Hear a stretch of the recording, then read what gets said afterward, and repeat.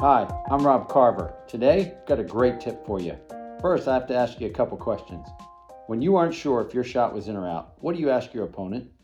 If you ask if your shot was in or out, what do you think they'll likely say? They want it to be out, and if you give them that option, they'll likely decide it was out. Asking lets them know that you are questioning if your shot was in. The next time your opponent hesitates calling your shot, simply ask them, "That was in, right?" Now, you sound like you have confidence that your shot was definitely in. Never ever give them this option that your shot was out. You intended to hit it in, so believe it was in. Also, next time, don't hit so close to the line. Hope you like this tip. You can get many more tips in my book, 366 Days of Tennis, a tip a day to improve your game. Have a great day and hang tough.